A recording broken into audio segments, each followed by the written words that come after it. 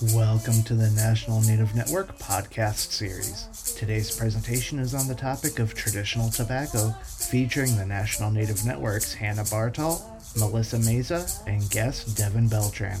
To learn more about traditional tobacco, how it's used in ceremony, and how it's different from commercial tobacco, please visit our website, keepitsacred.org.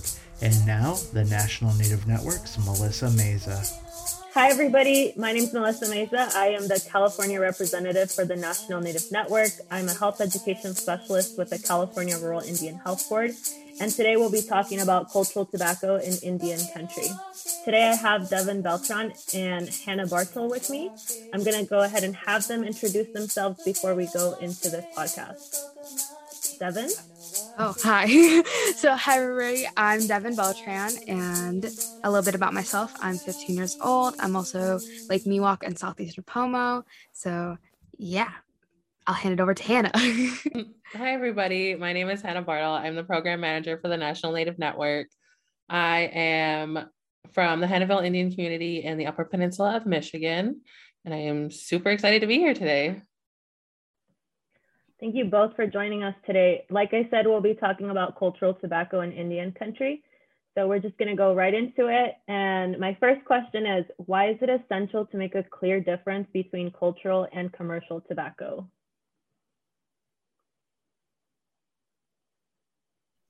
I think it's to make the clear difference. I think that we, as Native American people, we all have different origins from where tobacco came from. So I think if we can make that clear difference between where commercial tobacco comes from and where cultural tobacco comes from, I think that's huge. In any sense, whether you're focusing more on commercial tobacco cessation or just how to keep tobacco sacred, I think if you know the origins between both of them, I think that can really help you and guide your education and guide your programming or just guide your own journey with tobacco in general. Yeah, to add on to what Hannah said, I feel like to kind of take down the stigma between commercial and traditional tobacco and having people actually know the difference and where it comes from, and having Native people telling people, oh, over in this area, this is how traditional tobacco came to be, and this is how that kind of worked. So awesome answers. So a follow-up to that question is, how do you think colonization has impacted the use of cultural tobacco, if there is any impact? I think personally that colonization definitely really did kind of have a big impact on traditional tobacco, as of kind of using it for the wrong reasons, I guess, and using like smoking commercial tobacco for recreational use, and then kind of that turning into that, if that makes sense. And then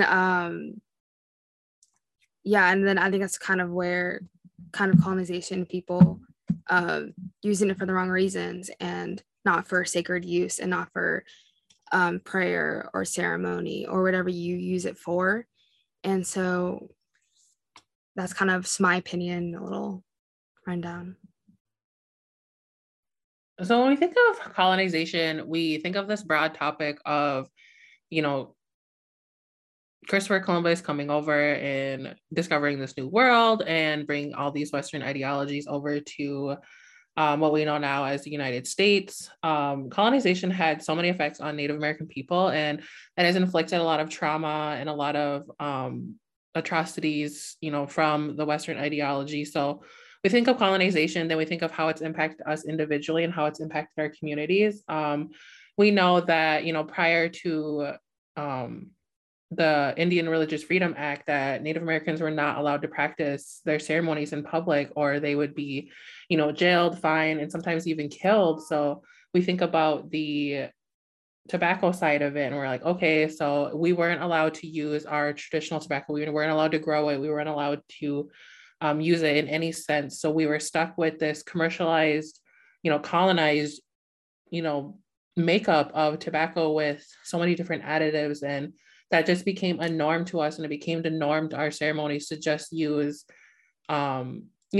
this pre-made tobacco stuff, I guess, with all these different additives, because I think about when I go somewhere, whether it be like a ceremony or a powwow or just like a general meeting or whatever, and they are asking someone to say a prayer, and they're like, okay, like we have to give them tobacco first. Like I see them, I've seen instances where people have given individuals like cigarettes and just broke it up. And I've seen people give, like a bag of tobacco from the gas station or a convenience store in the corner because that was their most accessible way. So I think colonization has sometimes altered our thoughts and altered our minds of how we think of tobacco, like as a whole in general. So I think it's had a huge impact on obviously our lives in general and how we practice and use our traditional medicines. So you've both given me a lot of, historical information on how cultural tobacco is used, but I want to dig in a little bit deeper. So how is cultural tobacco linked to your community's culture? So both of you come from different regions. How is that linked to your community's culture? Devin, do you want to go first?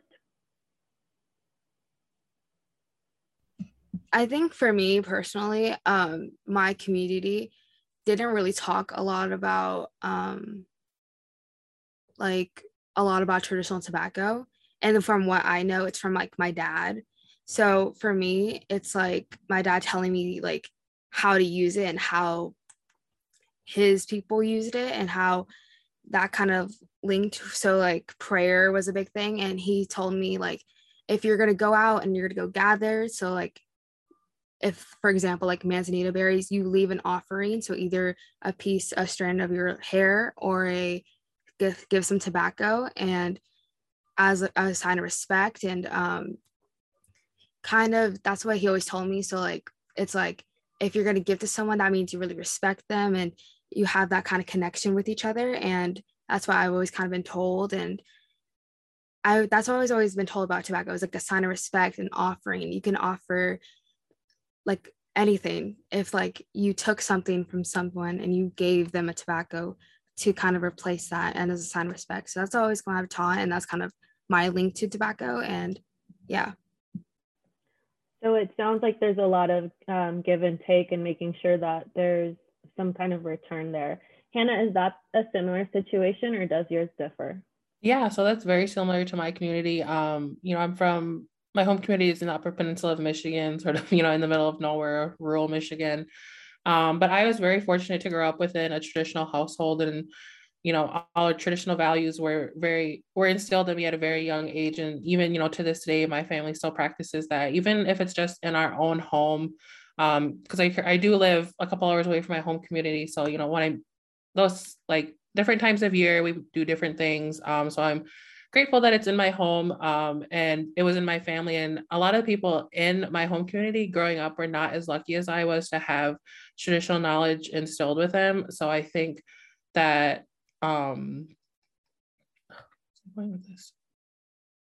link to our communities. Okay. So, I think we really have to start, sharing that knowledge and not being sort of that gatekeeper with knowledge. Even it can feel like lateral violence sometimes when we are gatekeeping traditional knowledge, but I think that we need to share it with everybody within our communities and say, hey, like, this is what I was taught. Like, were you taught something different? Maybe we can merge our ideas together, or we can just come together and teach everybody as a whole, whether it's about the use of tobacco, traditional tobacco use, like, and how Devin talked about how we make it an offering, like when you're going hunting, when you're picking medicine, when you're gathering foods, like that is your offering to like the earth, to creator, to say like, I'm giving this, and then in return that I am being nourished with food, or I'm picking medicines.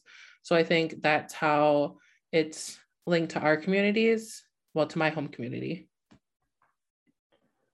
So I have a question for the both of you. I heard the use of ceremony and tobacco, so the two being used together. Is that common across all Indian country, or is it just in specific areas? I think it definitely varies within, the boundaries that the United States has put upon us, that, here in the Midwest, it is used differently. It's a part of our four sacred medicines, you know, and each sort of region within the Midwest has its own sort of origin story, but it's all very similar from the creation story. So it, you know, comes down from, you know, whether, you know, Minnesota views it differently rather than Michigan or Wisconsin, or even parts of Ontario view it. So I think it's definitely different even within the Midwest. And I know I've heard just some other teachings from, you know, out West, or even, you know, people in the Southeast, like the Cherokee people. So I think it definitely varies across the United States. I was just gonna say what Hannah said. I think it definitely does vary across like the United States, and there's so many different tribes and different teachings of each one. So I don't think you're really getting the same thing over and over again. And I think even the slightest difference makes a bigger change. So I feel like that's why it depends where you go, I guess. You never know. So you both already answered my next question, but maybe we'll be able to add a little bit more to it. So based on your geographic location, how do you think the use of cultural tobacco differs in tribes across Indian country? Do you have anything else to add? All right, so both of you have talked a lot about how cultural tobacco is used in your communities, but why is cultural tobacco important to you specifically? I think for me, it's very important. Is very important because it's also like kind of really fun to learn about, and how my ancestors used it, and how they harvested it, and how they planted it, and how they kept it sacred for so long. And so I think just learning about it is it's just a different experience. It's really fun just to like kind of learn about everything and how people just used it.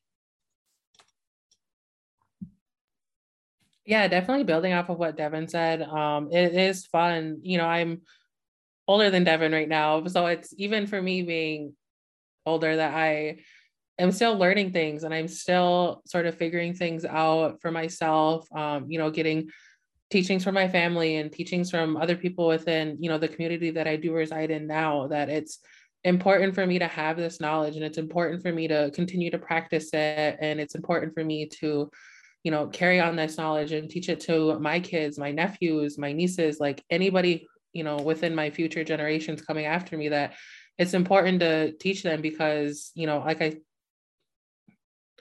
it's important to teach because, you know, prior to the Indian Religious Freedom Act, the 1970s, like my aunties and my mom couldn't practice their traditions like in public. And like, that's my mom. We think about, oh, you know, the generations before us hundreds of years ago that they weren't allowed to practice. Like, no, my mom talks about like doing stuff like in the middle of the woods or in the middle of the night because they were afraid of being seen or being caught or anything like that. So it's important for me to continue to carry on this knowledge for future generations, because it was once taken from us, and it was once we were punished for doing anything about it. Yeah, kind of building on what Hannah said, like I feel like learning more about our culture and getting what back was what was lost. And that includes like traditional teachings of medicine and language and stuff like that. And I think it's so important for us to really do try to get back that side of us that we have lost, and just get it back to us. And I think it's really important. And I'm so grateful to like learning my language, and also learning about all this stuff about medicines and about all the stuff about plants. And I'm so grateful for my family for that. So you've both talked a lot about how your families have used cultural tobacco historically, but have either of you used cultural tobacco, and how have you used it?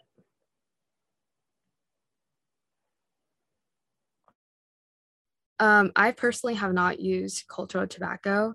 As I said before, when like we went to like gather like plants, or we take something from like plants or something like that, I always give it a strand of my hair just because that's what I have, or some water. So that's just what I personally do. Yeah, I have heard that teaching too, similar to what Devin said, of like if you're like sort of like in a pinch and you don't have any tobacco, like giving a piece of you, like a piece of hair is always good. But like I had kind of mentioned before, as I got older and I'm continuing to learn this stuff and like really learn it and really like instill it within myself, like I've started carrying like tiny tobacco pouches like wherever I go with me, like tiny tobacco ties. Like I have one in my backpack, I have a couple in my car, I have some in like in every little purse that I have, even if it's just one. I offer it like if we are going berry picking or we're gathering anything like in the woods, or I don't hunt, but I'll pray for the hunters. So I'll do that. So I think it's just important for me to just have it continuously with me. Have one of the sacred medicines for Anishinaabe people here in the Midwest. So I think always having that with me gives me sort of like a sense of comfort. I always joke and I'm always like, I keep that thing on me. So I like keep medicine on me all the time and wherever I am. So it's just, sort of making these teachings like more fun and just, even if it is sort of making a joke with it, like people listen to it and people are like, you keep what on you? And I'm like, I keep like tobacco, like medicine. And they're like, oh, like, tell me more. Or like, how do you do that? Can you give me some? Can I have some? So I think it's always a fun to always, insert humor because it's always helps us. It's the best medicine.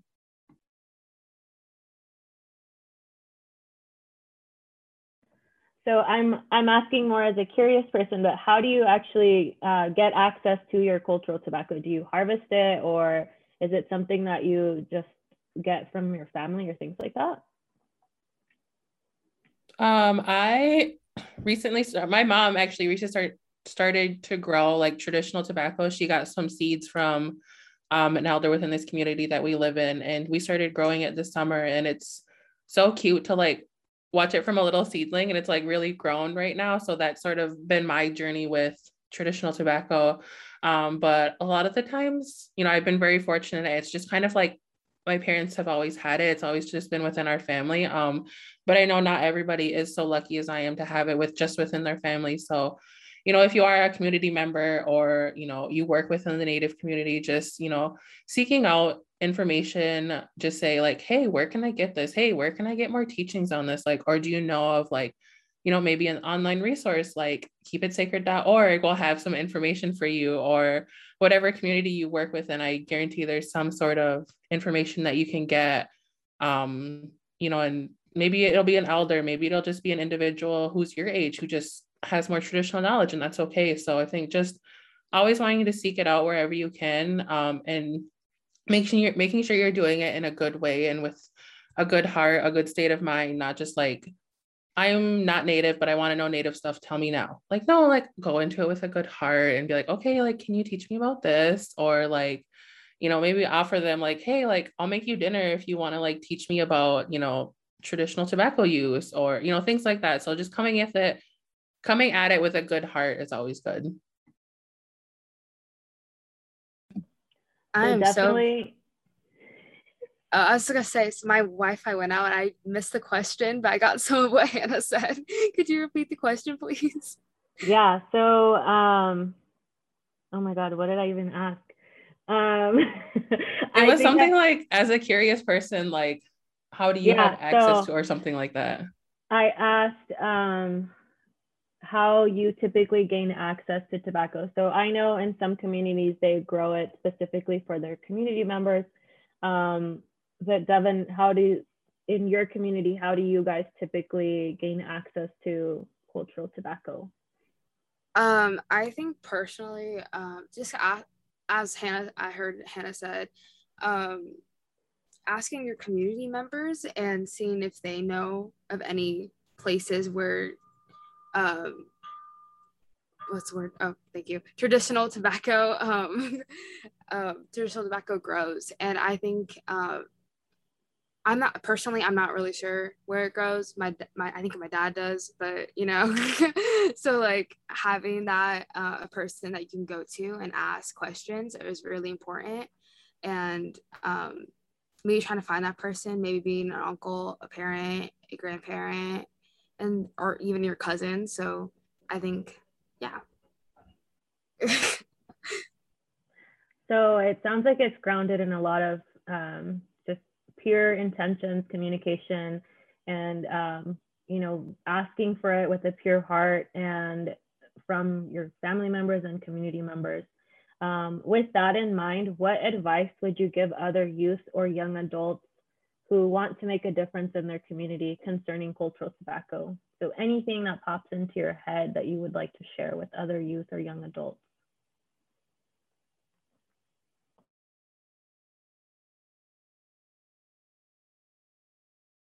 You know, like growing up, I grew up in a really small community.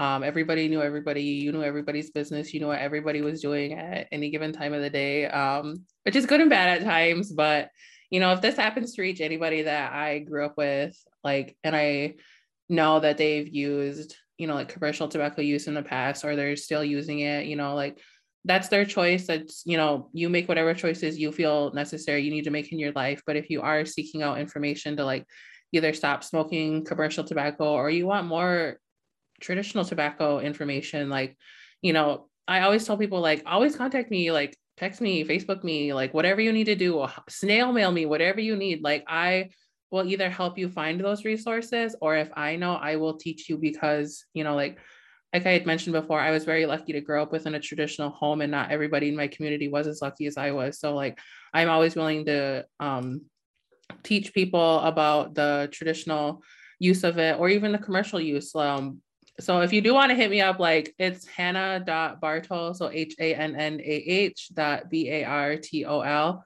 at itcmi.org. Like, let's chat, let's Zoom, let's snail mail, let's be pen pals, let's talk about it in any sort of way that we can, because, you know, I'm always willing here to help educate, and like we can make fun out of it. We can have, you know, like a tea or something, you know, we can have something, we can have fun with it, because if you're not having fun with it, like, what are you doing? Yeah. Go hit up Hannah on her email and go tell her. And I feel like yeah, I know. I feel like also kind of what we've been saying, having good intentions of going into, even if you're just talking about it, having good intentions about it, and like if you're harvesting, having good intentions and having positive thoughts and stuff. Yeah, so again, go email Hannah and go talk to her. She seems really awesome, and I talk to her a lot, so go hit up Hannah. So of course, everybody knows who to contact now. But I have one last question for the two of you. And I think this one is really important to highlight for future generations. So how can you preserve your traditions and ensure that cultural tobacco remains pure in your communities?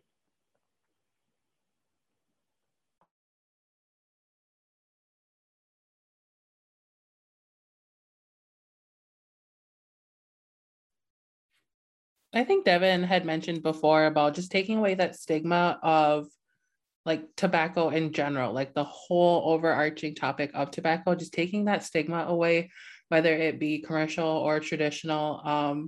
Just like, yes, yes, commercial tobacco use is a bad thing, but, you know, like we can steer away from it. We can steer ourselves in the direction of keeping tobacco sacred. So I think just removing the stigma of tobacco in general, and like, yeah, we can talk about it. Anybody can talk about it. Like, it's not like this taboo topic that nobody should be talking about, because the more we talk about it, the more information that we all have, and the more education that other people can understand and make better decisions for them and their families. Yeah, I definitely agree with Hannah, and I was just gonna say what you said. Oh my god, I'm trying to think what else I should say. I I think definitely just like break down that big like wall of that stigma about traditional or tobacco in general, and just like breaking that wall and educating people that you know. And I think that's the best thing you can really do. And then start using it in practices and ask your elders if they know anything about this, and ask them questions. I think that's the best thing you really can do, and be a curious person and really got it like that. So yeah. Well, thank you both. I know that there's a lot of information that the National Native Network provides. So if you're interested, you can visit the National Native Network website, and we'll add a little plug here at the end.